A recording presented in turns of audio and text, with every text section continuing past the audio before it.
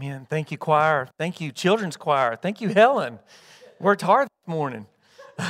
For sure. You always do. We appreciate it very much. Today, Christ the King Sunday.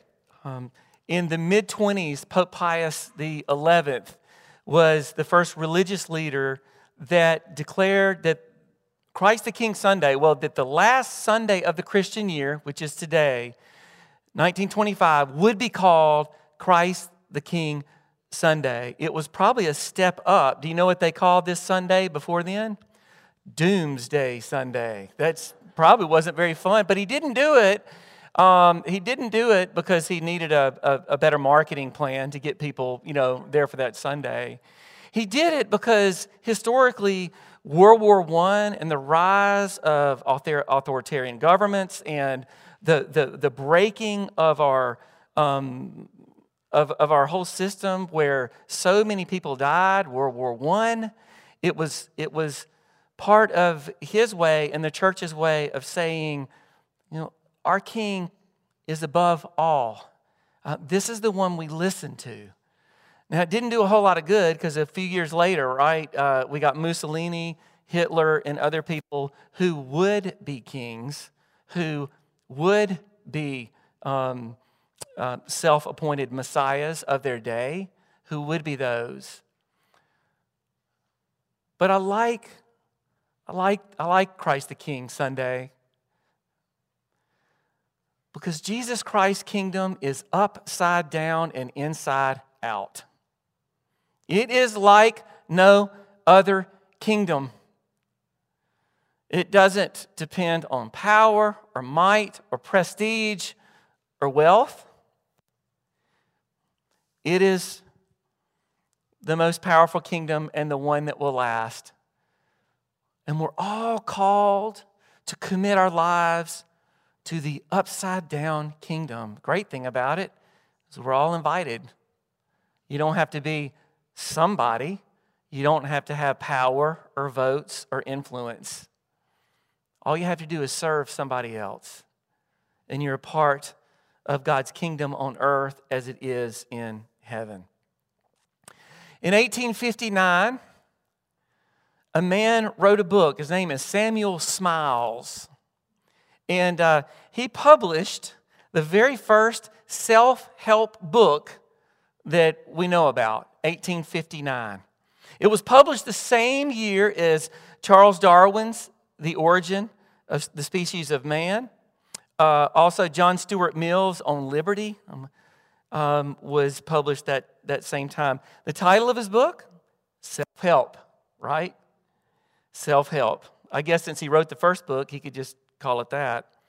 His notions of the self-made man caught the imagination of so many readers back in the day that it all of a sudden exploded, and many books were written about 5 keys to this, or 8 things you can do for a more productive life, or to make your marriage better, or to raise your kids more responsibly, all up and down. Even today, Books A Million or Amazon is just floating down, and you can get self-help books, and I probably bought half of them, because I love just make it plain. Somebody make it plain. Tell me what I need to do to make my life better, to be more powerful, to get in charge of my life.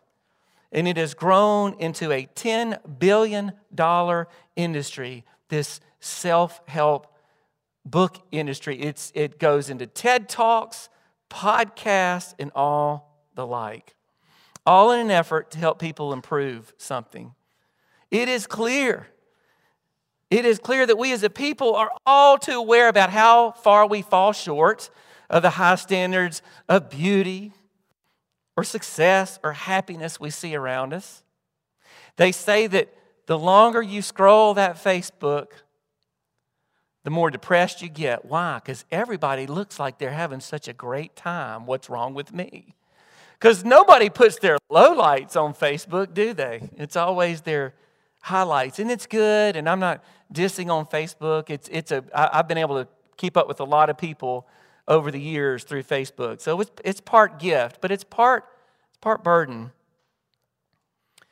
And this self-help stuff really reveals something about us. It means that we give up anything and we pay any cost if we could just find that secret sauce to life. How can I be successful? How can I be better internally? What can I do? 3 times in our scripture today that Case read, Jesus was told to what? Save yourself. Help yourself, Jesus. Save yourself. If you are the Messiah, the religious leaders scoffed, then save yourself. If you're the King of the Jews, the soldiers cry mockingly, then save yourself. Even one of the criminals beside him who was dying right beside him said, why don't you save yourself and us if you're the Messiah? Jesus, hanging on the cross, doesn't save himself. Over the course of his earthly life, it started out so good. Jesus had performed signs and miracles. He had tamed nature and calmed the storms. He had healed people left and right, performed exorcisms. He fed thousands of people on more than one occasion. Turned from a boy's lunch. He turned barrels of water into vintage wine. The man could do anything. So why can't he get off that cross if he's a king? That is no way for a king to be coronated. They begun to believe that he was truly the Son of God. It wasn't too hard to imagine that they expected him to do something sporadic, that he wasn't going to die a humiliating death naked in front of people by a wall outside of Jerusalem. That's just not to be. That's not how a king acts.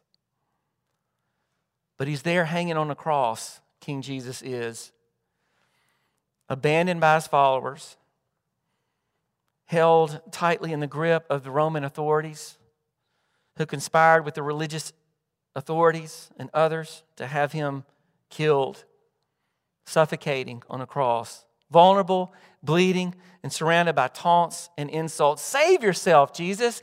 It looks a lot like what happened 3 years before in the wilderness when Jesus spent 40 days famished, and Satan came up to him and said, if you are the Messiah, you must be hungry. Feed yourself. If you are the Messiah, you need a fan base. Jump off the top of this temple and they'll come running to you. If you are the Messiah, you need power over people because that's what messiahs and powerful people do.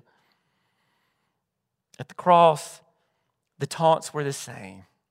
Save yourself, Jesus. How can you save us if you can't even save yourself? Throughout the story, there are all these symbols of royal power. It's the cruel irony of the cross. He has a title, but it's a sign. And it's not really his title, King of the Jews. It was the crime that he committed to get himself there, insurrection. He had a crown, but it wasn't a golden crown of thorns and of emeralds. And it wasn't a beautiful crown. It was a crown of thorns and blood. He had a throne, but it was a torture device, and he was lifted up on a cross. What kind of king is this that we worship every Sunday? Who is this Son of God that we say creeds about and we sing and we worship week in and week out? Who is this person who refused to save himself from a cross and who does not seem to save us from our crosses either? King Jesus, can you deliver me from my pain, of my broken relationships, of the ways I've disappointed myself and others? King Jesus, can you do that? And Jesus says, no. Knowing what we know, maybe we prefer not to have King Jesus, right? Maybe I can be my own ruler. I can take charge of my own life. I can do my bravado. I can think happy thoughts in the morning, and I can figure it out. Because sometimes it's easier to read a self-help book than it is to read the gospel. Because that self-help book makes me think I can do it on my own, or maybe if I just try a little harder and I keep beating that dead horse. But I still need saving because I can't do it on my own. We're here maybe because we always have a little trouble with Jesus sometimes. Sometimes he creates a lot of problems, right? Because he's telling us to forgive our enemies. He's telling us to serve other people. He's telling us if you got a coat and you give it away if somebody asks you. He's telling us to do all these difficult things. And I want power. I want success. I want people to be serving me. But he keeps saying, those who be great among you must be the least. Those who would have the power to be the great ones must be the servants of all. No, Jesus is not the sort of king that we'd expect, and maybe he's not interested in that. Maybe what Jesus is trying to tell us is this upside down kingdom is paradoxical. It doesn't make sense, but you got to trust me on this. That as you serve, as you stay low, then you will find Jesus in his best disguise as the one who was wounded before you, as the one who needs a listener, somebody just to slow down and listen with the ears of Christ. Maybe if we did that more often, we would be given the eyes of Christ and we would see Jesus more often, because we always keep looking in the best place. But sometimes Jesus is in the darkest places. Next week, we'll flip the page. Happy New Year in December or end of November, the last Sunday. And we will hear about someone who was born to very poor parents. Someone who, when the census was taken and taxes needed to be rolled up for the king of the day, they didn't even have a place to stay in Bethlehem. Someone whose mama said, in you the proud will be scattered, the high will be brought low, and the low will be lifted up. That is your and my and our King Jesus. There's songs about lifting up the lowly, giving the hungry something to eat. Look at his team, this King Jesus. They were a motley crew. They looked more like the Bad News Bears than the 27 Yankees, right? They didn't know what they were doing. He chose the least, the last, the lost, the most confusing to serve in his cabinet, right? Talked about turning the other cheek and giving up the coat. He told those listening that anyone who wanted to save their life, you're going to lose it. Give it away and you'll find it. What an upside down kingdom we've been invited to. How weird is it to be in a culture where beauty, power, money, everything else is lifted up, trying to follow this upside down king. That's who we got. That's who we have. And sometimes we look up at that cross and say, would you do something different if you're king? Why do you let so much suffering happen? What is going on? And we ask these hard questions. And King Jesus says, you keep serving me. And if you want to be on my cabinet and be great, I want you to help me turn the tide where there's not so much suffering, where there's not so much pain, even if it causes you pain. The bottom line is this. Why did Jesus not save himself? He refused to save himself because he came to save you and me. That's why. Because you and me and all of us are on his mind. That this world that we want to throw away and condemn is the one that Jesus died to save. And that sounds so upside down, but that's what we sign up for. Instead of condemning this world, he came and dwelled with us in our humanity. That's part of Christmas, incarnation. That's part of Advent. He came and lived with us under the bridge and experienced it all with us to the very end. In the moments when we realize that we can't save ourselves and no self-help book is going to work completely, we give thanks for this sort of God. It's good news. Something bigger than you and me is coming toward us. Do you see him? The king riding on a donkey. The last king you'd expect is coming your way, the Son of God, who meets us even in the depths of our brokenness and our sin, coming to us with words of forgiveness. Looking out over the crowds at the foot of the cross, Jesus saw powerful men who had made horrible decisions. He saw soldiers still holding on to the hammers that drove the nails into his hands. He saw those who had denied ever knowing them, the ones who mocked him, and the ones who stood silent in the face of the pain. He sees us there as well, and he says, Father, forgive them. They know not what they do. And in those moments, when we realize we can't fix or repair or help ourselves, when we find ourselves completely unable to do anything more than cry out, we give thanks for a God who does not abandon us or leave us alone. That's why he's my king. I live a life of repentance, not in order for him to forgive me, but that he has forgiven me already, and I'm responding to that. And there's a world of difference between those two, because it is grace that we stand on, revealing the very character of God, this King Jesus, a God who loves us and does not want to smite us, a God who does not want to revenge us, but one who says, get up, you don't know what you're doing, get up and love your neighbor as yourself, and let me love you, and let me love them through you. And then there's that last person in the scene. A light bulb goes on. He's right there dying by Jesus. Jesus, he said, remember me. He doesn't even say, Jesus, save me. Just remember me. When you come into your kingdom, remember me.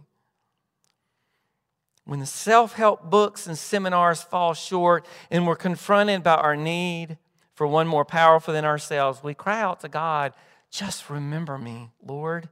Remember us, remake us, and reclaim us, Lord. And Jesus says, today you will be with me in paradise, with me. At the cross, we're confronted with the great mystery of God.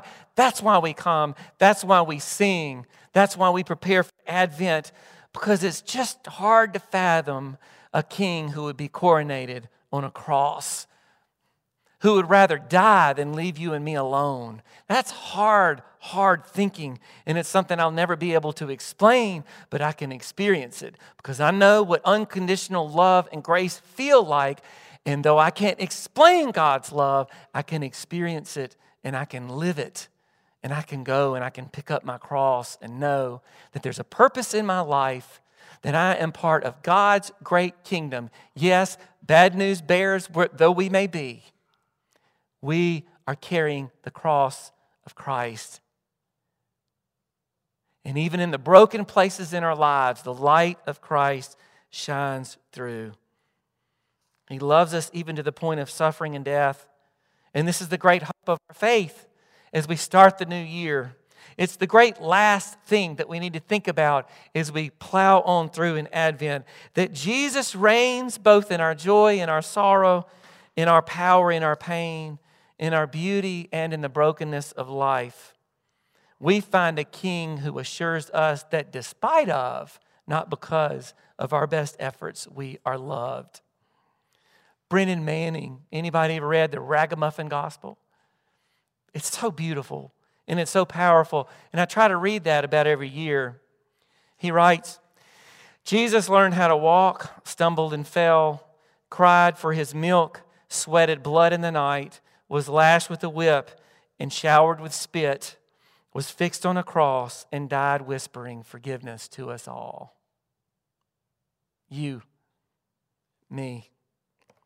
If that doesn't change you, there's not a self-help book in the world that can make a difference. But if you know that and you're loved, you are blessed indeed. We are remembered. We are forgiven. Thanks to the crucified King, we are saved. Let us pray. Lord God, on this Christ the King Sunday, we marvel at your love poured out for us and for many. Before we ever knew we were far off, you were working to bring us and others back to you. Reconcile this world, God, and use us to remind others that King Jesus is coming not to get even, but to love and usher in joy and peace. These things we ask in your Son's precious name. Amen. I invite us to stand as we close in our worship, and let us stand and sing our closing hymn.